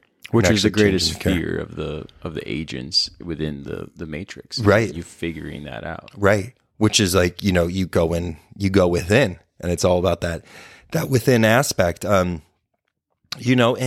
that's exactly it. Because at the end of the movie, we kind of have this whole little dialogue, and he talks about it like, I'm here to end your control, your mind control. Like this isn't going to happen anymore. And so fascinating too, because, even how the screen comes up, the last letters we see is M and F for maybe that masculine, feminine energy. But again, a really unique telling of a story, and really it almost could have ended right there. Like we didn't really know that I think they announced there was going to be a sequel, but it's kind of a completion right there where they could have ended the story right there. Right. We're thankful if they didn't, because there was kind of more components that came afterwards. But that aspect and that kind of that completion of what is the Matrix? Well, the Matrix is control. Right. And it's mostly mind control. And how does that kind of operate within us? And again, looking at how the Matrix has you, not in any ways that you might even think, and we could be very independent people, but always checking those strings, checking those strings and cutting those strings from Geppetto and making sure we aren't getting our energy taken. Where do we surrender that energy to? We surrender that energy, and the only thing we surrender to is natural law, the sacred feminine and natural law. And We surrender that energy by learning her laws, i.e. creation, Right. and abiding by them. We know we cannot not surrender to natural law. There's no going against natural law, right? And so we take our will to align ourselves to that. And that's kind of what this kind of surrendering does. And that's really what this is showing us. To break out of this mind control is going to be the balancing of those two hemispheres of the brain, which is the masculine and the feminine. And that's really going to be kind of represented by our two characters of Neo and Trinity. Correct. Right.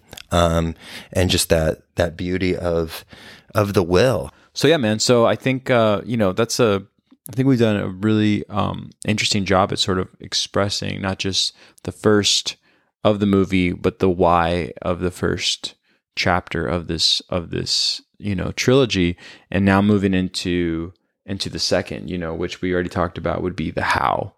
How we got to the Matrix, and we figured out why we are here, or why the Matrix exists. Now we're going to express why we are here and how we got here. And so yeah, the second movie, immediately you find out that outside of the Matrix is a whole civilization of people that Morpheus had kind of talked about in the first chapter, and that is Zion. Mm-hmm. And there's no coincidence on why it's called that, but we can kind of start there and then move on to what's going on within this group of the last group of humanity that remains, that hasn't been taken over or eradicated by the machines. Yeah, no, awesome, man. I think that's a great intro. And, even I love this talk about what Zion represents. And again, right when we say that name, I'm sure everybody kind of has their own reference of probably what that's going to signify. And also just to allude to that point, this movie starts with the same aspect of the sacred feminine in distress, Neo sleeping. And so again, this is going to be in all three films. I'd be interested to see if this is a component that's in the fourth one, or if they flip it. But again, we'll kind of see on that. And so, but yeah, we look at this idea of Zion and what Zionism is going to Zion is going to represent in this story. And even just the aspect of what Zion represents, it's this spiritual center within the individual. And so we all have a spiritual center even within ourselves that termed in kind of mystical Hebrewism is kind of to term Zion. And so it's going to be this spiritual significant, and it's kind of this holy place. And that's exactly what this is going to represent in this story, is this the last birthing place of humanity. And there's actually individuals in here who were not even born in test tube little incubators. Yeah. They were actually free world born, which is just kind of interesting, and when what that kind of means in the effects of that.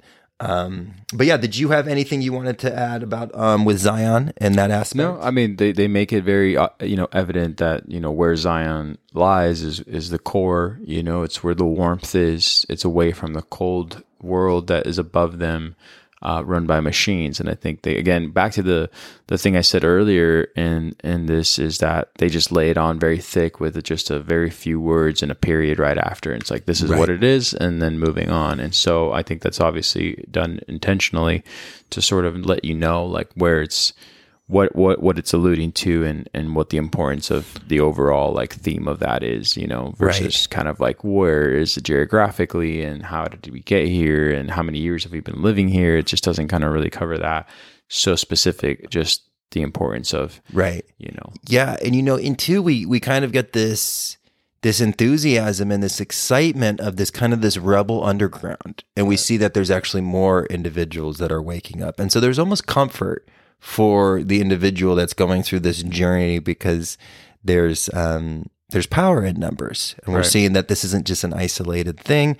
And there's this kind of this whole experience that's kind of getting kind of created here. But yeah, in the Kabbalah, the Zion represents the spiritual center of an individual and the spiritual center of creation, more importantly. And so this is where the new world is going to be created, that they're looking to make away from the machines and away from this kind of matrix. And, and so we're kind of coming to see that there's these foundations. There's actually a resistance to this, which is always empowering.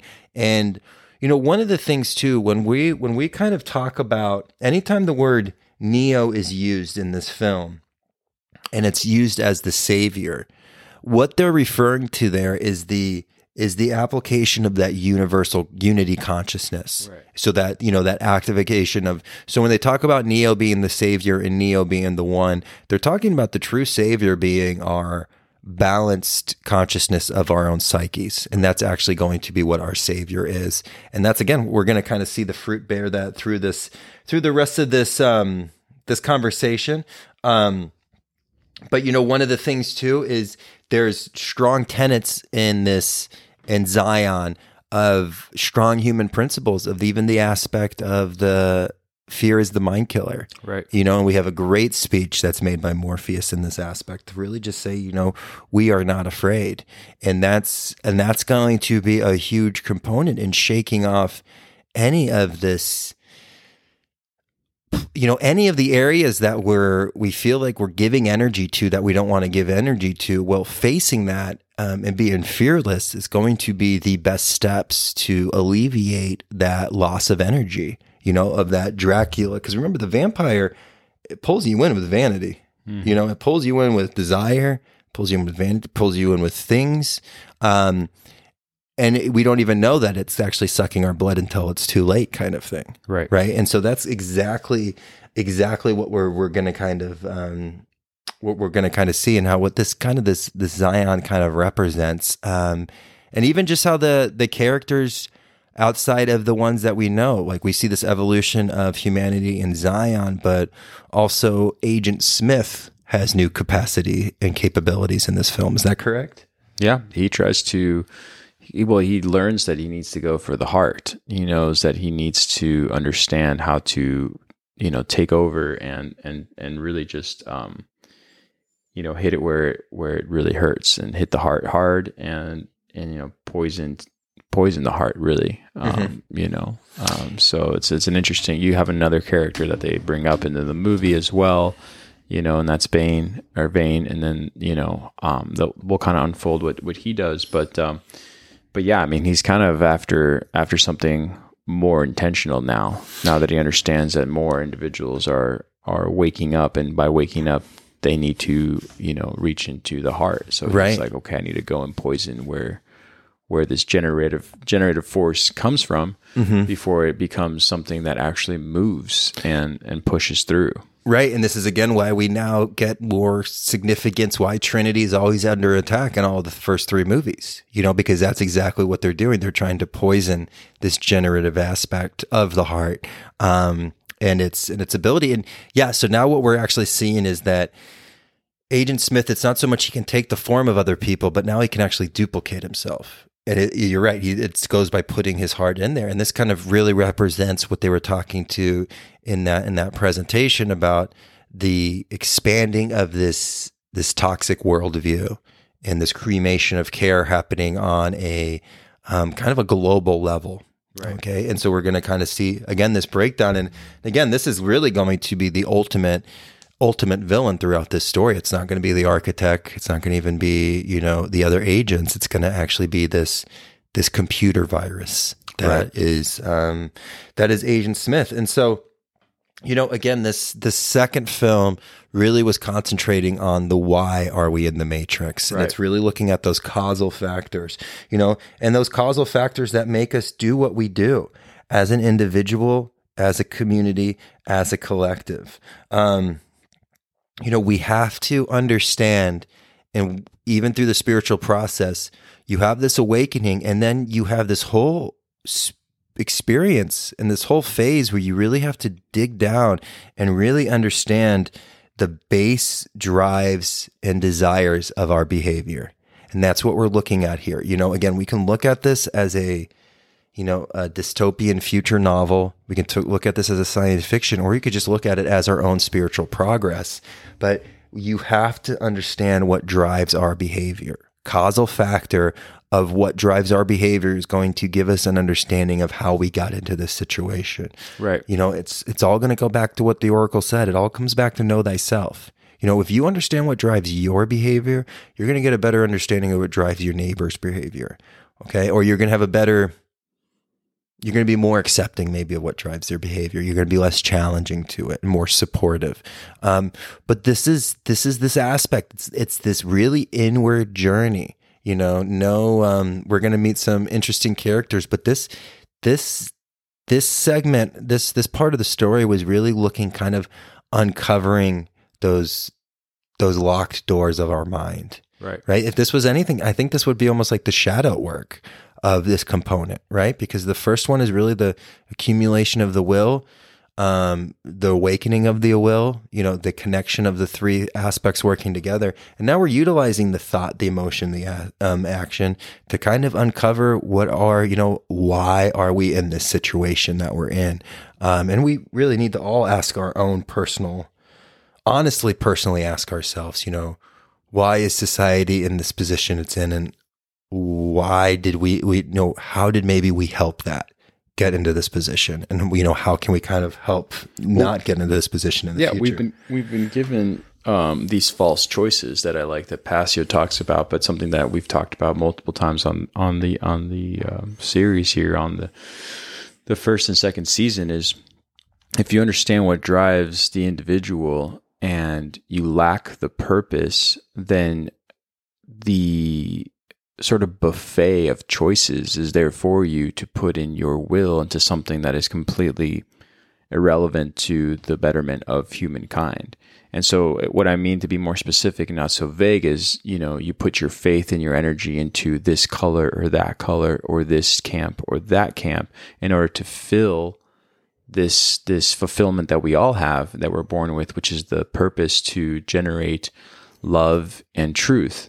But you now have it placed into something that is made of plastic. And so, the false choices that we're given are controlled by the same two hands. You know what I mean? One is just on the right and one is on the left, but they're both driven by the puppeteer, and understanding who that puppeteer is imperative for this journey that, Neo finds himself in, even though he's already understood, what the Matrix is and the why of it, but now really taking the next step into, what makes, I think, the next character that they talk about, which is the keymaker, Right. Absolutely. And I think that kind of goes with so much of what we're kind of looking at, because we're unlocking aspects of our consciousness right now. And so we kind of need to find our own key maker, right, to kind of get through some of those back doors in our subconscious. And so, yeah, we kind of have this meeting with this key maker, but we have a interesting connection first, because the key maker is currently in the custody of an individual that they called the Merovingian. Right. And so the Merovingian is a very interesting name, because this is a very old occult family's name in... it existed. It still exists. Yeah, it still very much exists. And so, very interested that they actually chose one of those kind of 13 bloodlines to look into. But we really do have this kind of explanation here of, a different kind of agent of the system. Right. This is more of what you would call that dark Luciferian, kind of the controller of the other agents, right? It's not, I know he kind of has a lot of this kind of Satanist Hades kind of approach to him. But a lot of it has to do with this aspect of kind of a dark Luciferian feel. Well, you were talking about how the dark Luciferians, we were talking about how Luciferians wouldn't even do the bidding. They'll let the Satanists do the bidding. Right. And that's exactly kind of what they're doing. Yeah. Yeah. And that's exactly what we're seeing. Now he's definitely, and even how the Merovingian, he pushes the story along. And a lot of the times through these films, you have to look at what the villain says as well, because they're giving some really good insight, and that's exactly when we talk about this movie being the why, why are we in the Matrix? That's all you hear throughout this film is, but why? Right. So he, they approach him and he's just like, and they're like, we came here to get the key maker. And he's like, yeah, but the key maker is an ends. Like you have to tell me why you need the key maker. If you don't have why, you have no power. Right. And so what he's kind of addressing there is causality and the aspect of cause and effect. Exactly. And the power that kind of comes with that. And how the why is actually the most powerful thing we can do, because if you don't understand the cause of something, there's no amount of medicine is going to fix the problem. No, they tell him choice is the illusion. So, and that's exactly it. And, and that's going to be something that what we're going to see is kind of the dark Luciferian kind of murking up the water there, because Morpheus is correct. Morpheus is like, no, there's choice, there's free will. And he says, no, but your choices are limited by me. And so when you have choice within the matrix, no, you really don't. You're kind of picking between, it's kind of like when, it's between red and blue. That's what I was saying earlier. Yeah. It's this illusion kind of because right. if you really start thinking about it, the left ring and the right ring, it's the same bird. It's the controlling financing industry behind it. It's kind of this, what they would call in this movie kind of the matrix, but he's really just saying, if you don't have the why, you have no power. And so this is a deep esoteric understanding. Like, if you guys don't watch any of them, I would go back and watch this scene, because that's exactly what he's entailing. He's saying, until you have the why, don't come to me. Right. Because that's what you dead is what they would call it. This is why you unsophisticated are not on our level. You don't understand cause and effect. You guys just live the same pattern. You don't even know that the things you think are the things we tell you. Right. The things we tell you to eat, that's what you eat. It's this aspect of you don't have any control, actually. Like, we've given you the illusion of free choice, but we've got so much control here. And because we have so much control, we have so much power that now you're just going through the process of free choice, but it's not truly there. And again, that's the big choice that we're going to see in the end is it's the free will that they can't control is the choice between love and fear. And that's what we're going to kind of see these characters, kind of accomplish. And so, again, who actually kind of saves that day there is because the keymaker, the Merovingian's not really given ground, but what's that? Persephone, that's it. Thank you so much, Persephone. Of course, the female that gets kidnapped down to the Hades, the wife of Hades, and so we kind of have this aspect with the keymaker having to have a unique key for a door, which is really talking again about the subconscious aspect. And then within this, we're going to have this fight scene. The keymaker is going to be sacrificed, and we're going to have this aspect of where Neo is actually going to meet the architect for the first time. Right. And we kind of have this whole aspect of Neo kind of learning that he's actually just a program. Right. And so there's some really deep information, and it's kind of it kind of takes the enthusiasm out of the room, because now we kind of feel like we've all been lied to throughout these first two films. Like, here's the architect telling us that, Neo is not the one. And this is actually where choice comes back up again, because he's talking to the architect, and this is when the architect informs him that this isn't even the first Matrix.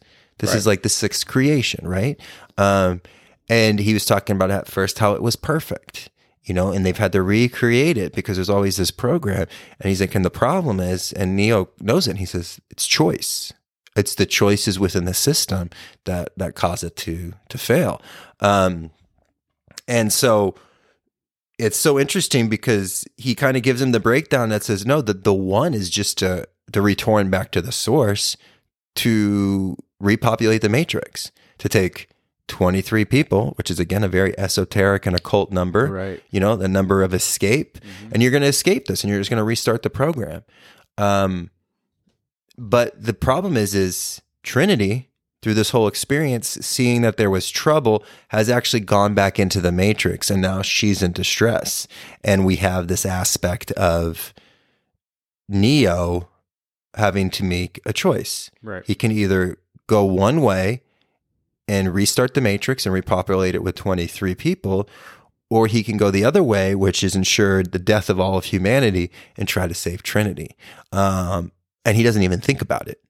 He just kind of completely starts walking to Trinity. And the architect is like offended by this. And he's just like, that's your guy's biggest power and it's your biggest demise, is like love, the program of love. And that's exactly it. We're going to have Neo's going to go. He's going to go and try to save Trinity. Trinity is shot through the heart. And so now we have this aspect of Neo sticking his hand in there and actually restarting that heart. Right, and so pumping the heart back for her. It's just so interesting now how these components of the feminine saving the masculine, and now the masculine is saving the feminine, but it's all through that connection of the heart. It's all through this generative aspect of care. And create balance. And they create that balance, right? And so we have this rebirth again. And so now Trinity has been reborn. And so again, now we're really starting to see that this is kind of, again, this is about one person's psyche, but we have two kind of heroes' journeys kind of formulating right side by side, and they're going to be kind of partnered throughout the experience. But this is probably one of the most important aspects of the story, is Morpheus now has to be informed that his whole prophecy, everything, his belief system that he's built up, might not be as genuine as he thought it was. Right. And kind of the breakdown. And this is so interesting because we're going to kind of lose that father-son connection between Neo and Morpheus. We're not going to so much see it in the third movie. Yep. They're on each other's side, and he sees that there's power, but all of a sudden there's kind of some enthusiasm is going to be lost. And it's actually going to be so interesting. It's not going to be Morpheus's belief in the prophecy that's going to power Neo through. It's going to be the evolution of Morpheus believing in the prophecy to evolving that to just believing in Neo, away from the prophecy, just believing in this one individual who is trying to change the world. Right? Well said. And so, kind of just an interesting thing. And again, I know we kind of shot through the second movie there. But again, a lot of this aspects of this why component. Why are we in the Matrix? Well, the why is because we don't have an understanding of causality. Right. We lack the understanding of causal factors and how to work from that realm of causality rather than reaction. Right. But in the society that we live live and feed on a reaction, and we don't even realize how we're in that flow state so much, and how, when we even think about causality and reaction, cause and effect, even how our relationship with dopamine right now in the Matrix. Dopamine is supposed to be released when you complete a cause of worth. Exactly. So dopamine is the problem, though, is you get a dopamine response by, say, building yourself shelter. Well, you don't get the same dopamine response, but you still get a little hit of that by watching a video of somebody else building shelter. Does this make sense? Mm-hmm. And so even our, this aspect of causality and reaction, even how we are almost addicted to the reactionary dopamine kind of sensitivities at this point of like how we get stuck in YouTube, tunnels, and you're just watching videos, or like in TikTok, how you're watching the young kids just kind of swipe up and down. We're awarding ourselves with dopamine without any causal factor for that dopamine to be expressed. There's no process. The process that it's meant to take you through is completely butchered, circumvented, just botched, and then, but it's still given to you as a trickery of thinking, well, it's been completed, and it's not been completed. I really liked your analogy to the completion of a structure within the like say the YouTube verse of another individual. It's like, I remember meeting people for the first time who have children. I don't have any children of my own yet, and they were telling me how their children are obsessed with children opening presents. And they said, I never thought I'd look at this phenomenon where I brought my kids presents and they literally could care less that they have a present. They'd rather see others react to the presents that they're getting. It's like you're never going to meet that person, but you like the reaction, the completion of the story. But it's condensed in such a quick fashion now that we have the ability to fast forward as well. Because if you watch any video that has a completion from beginning to end, you're always wanting to get to the end to get that response. And so that's kind of what the trade-off we're living in right now. And by that, we neglect the process of our own growth. And I don't think you're going to grow by opening your own present. That's not a great example, but I'm just saying, just shows that the availability of these dopamine reactions are more and more dominant in our society, to where we're neglecting our own process of learning how to evolve. Yeah. Yeah, absolutely. And again, it's one of those things that if we don't evolve our energy, where's our energy going? Right. And so keeping us in kind of this dumbed down reactionary state is just a great way for those plugs into the battery terminals to kind of suck them dry. Absolutely. And so that's kind of what we're looking at. And so again, this causality, what is the causal factor of the situation I find myself in? Again, we could look at this emotionally, mentally, physically, spiritually, but getting to the actual causal factors, because without that, you're in the dark and you're not really searching for anything. And so it's a conversation we have many times on this, but this was really strengthened by this movie and understood just how important this played in the eventual completion of this trilogy. Yeah. I mean, what leads towards the end of the trilogy is simply Neo having an understanding that just because of the news he's been given, to where he has made a choice now to understand what is the Matrix and how the Matrix works and how he has dominated the world of the Matrix, he now brings back that information to the five sense construct that he lives in, which he actually executes true power for the first time without being in the Matrix, by stopping the machines that are sent to kill all of them. But it's such higher power to the level that I don't think he even understands. It puts him into a coma, and that's how the second movie ends is him being in a coma, because he actually learns how to use that for himself. But he's so unfamiliar with that power in the real world that it takes a toll on him, which still goes back to what you're saying about this example of the dopamine effect. It's like, if you don't know how to generate kindness and care, and all you do is watch videos of people doing that in other places of the world, it might give you the satisfaction that you've done something for the greater good of humanity, but you actually have not. Right. And until you know how to do that for yourself, then you'll feel the actual ramifications or the actual power exchange between you giving something of yourself to another individual who may need your help in the real world versus watching it on YouTube. And and that might be great too for inspiration. It's good to watch that maybe once in a while and say, oh, look, this is what an act of kindness looks like.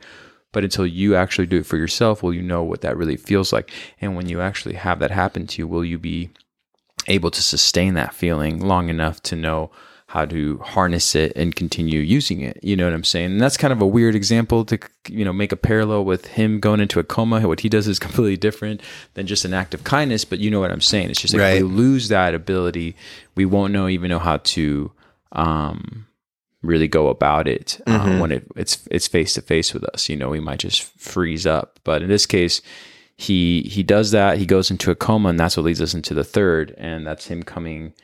Now he needs Trinity to come to his aid. Yeah, absolutely. And again, we're in this. So we transition from that second movie to the third movie, and it's exactly the same situation. We have the female in distress.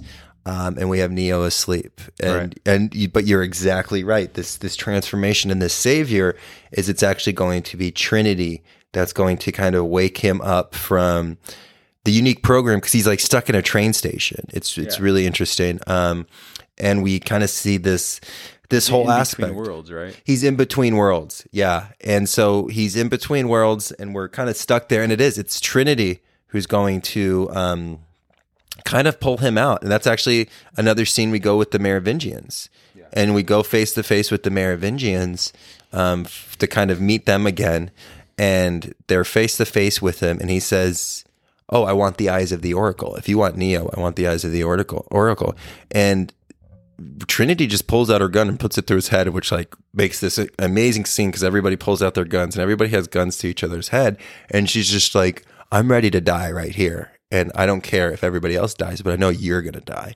And this snaps into the Merovingian's head of like, okay, like I get what I get what you're putting down right now. Like that's love. You're working on a different kind of energy. And it's funny that the computer programs recognize love when they see it.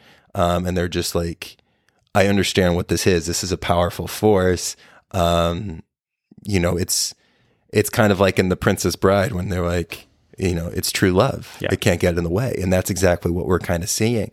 And so she gets this aspect of Free and Neo. And then this one is, you know, this is a little bit more of a technical one. It's because it's kind of the war in Zion. So it's much more focused on Zion. So we have a lot of new introductions of characters, new kind of different plot lines just to kind of pull the whole story together. But it's the story, even though we have all these new great characters kind of introduced, it's very much still just Neo and Trinity is kind of the main aspects. Yeah, and I think that's why people, you know, what's interesting is that you can go see the last two movies before you see the resurrection, the fourth, but I think overall we've covered the same pattern over and over and over again. And I think that's interesting because it never felt like the blockbuster you know, industry, if you will, pushed on the second and the third onto people where it's like, oh, you better, you know, not like it is right now. Mm-hmm. You know what I mean? Which should tell you something. If this fourth has, you know, anything, it has probably, it's probably been waiting to be released because of where we might find ourselves in right now as we speak in society and this world. And I think it will have an impact on us, unlike the second and third. This will have an impact on us like the first might have. So, again, I think I'm not saying don't go see the second and the third before you see the fourth. I'm simply saying the understanding that Daniel and I are having right now in this conversation has been, you know, kind of explained over and over as the importance of this balance, you know, between, you know, Neo and Trinity and the same patterns that they face in order to keep evolving through the three questions that make this series. The three, which are... Yeah, and so it's like, you know, what is the Matrix? How did we get into the Matrix, which is the second? And then the third is, how do we get out of the Matrix? Yeah. Right? You know, and that's kind of what we're seeing here. And this is exactly what is going to be... like what Neo and Trinity are going to kind of take us on this journey, because they are going to kind of branch off. They're going to kind of go on a sacrificial, almost suicidal mission to actually go to the heart of the machines, the heart of their city. Zion is the heart of humanity that's left, and they're actually going to go to the heart of the machine city, which nobody thinks that they're even going to get remotely close to. Yeah. And so it's kind of a miracle that they do. And even, you know, because... You know, and a lot of people aren't even that excited about Neo anymore either. You know, like he asked for a ship and nobody even offers a ship. And then one female does. And she's like, you can take my ship, which I believe is called the Logos. And so just this interesting aspect. We have that whole situation with Bane, who is the representation of Agent Smith in the real world. Right, so we see this virus is actually moved outside of the Matrix. It's in the consciousness of the individual who once was sort of like Neo, who understood, right? You know, the parameters that were set up, but now is taken over by this darkness that has his heart in the real world now. Right, right. You know, and then again, we get another rebirth with Neo with the eyes, and Neo gets his eyes burnt out in the final battle with Bane. And he's actually, he's blinded by this.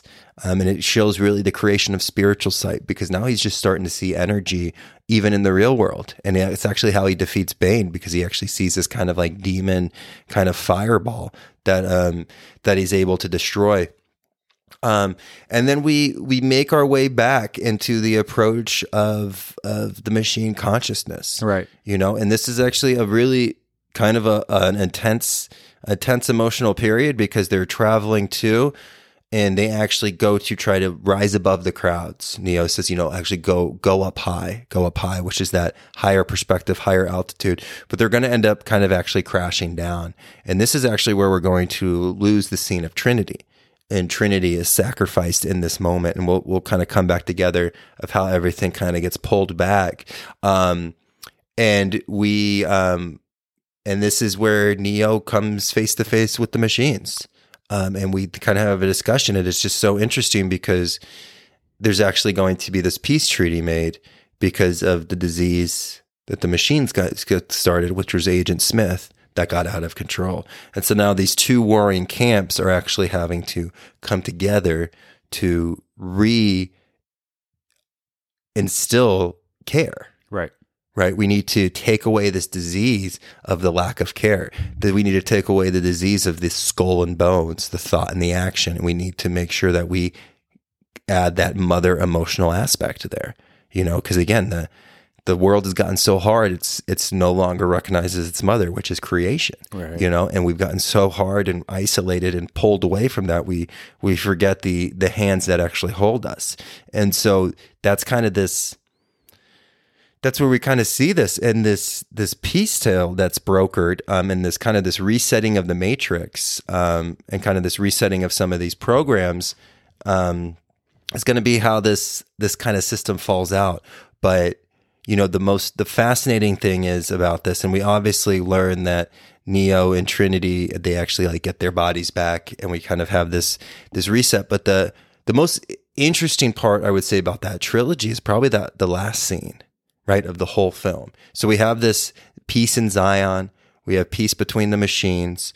But I think one of the most interesting aspects is the last scene between the architect and the oracle. Mm-hmm. In that conversation. And the oracle brings up the aspect of so we have peace now, right? There's peace between the machines and the humans. And the architect, who again is that left side dominant, the ego, right? It's kind of that ego, almost that demiurge, which we'll talk about with Gnosticism, almost like that fake God's confidence.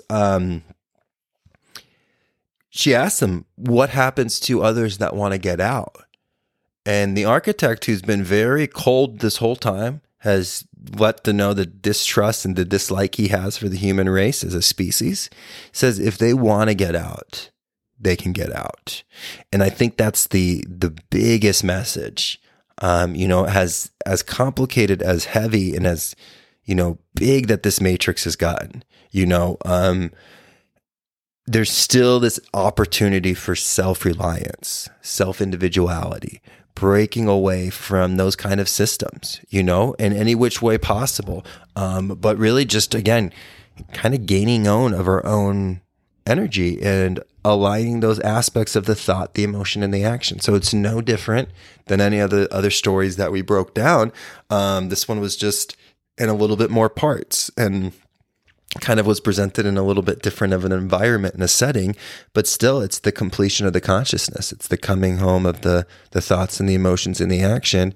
And really the prophet is this unity consciousness. The prophet of this era, the prophet of this age, is the coming together of that left and that right hemisphere. And that's our only savior. It's not going to be an external savior. We learned that with Morpheus. You can't put your eggs in that basket. You are the savior. It's you coming together and actually going through this alchemical process and really, pushing energy behind the left and the right side of the brain and making them come together. That's the key way to the next, and that's the gateway to the above. And it's the only way out of the matrix. It's the only way out.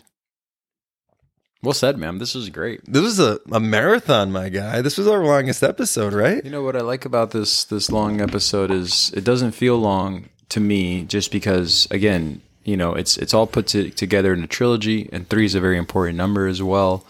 But as you go back and watch these movies, if you do, try to see all the correlations that we've talked about even before doing this episode. Right. A lot of it's all there with the laws that we've talked about from the from hermetic laws to or philosophies and understandings to the principles that we brought up from just the readings that we talk about within those principles. They can be found everywhere, and in this movie it's just laid on pretty thick, but also with a coating of that science fictional approach, much like Dune, much like Star Wars, much like many of the movies that present these allegories. So anything else you want to add into there? No, I love it, man. I love it. Cool, man. Well, until next time then. Until next time. All right.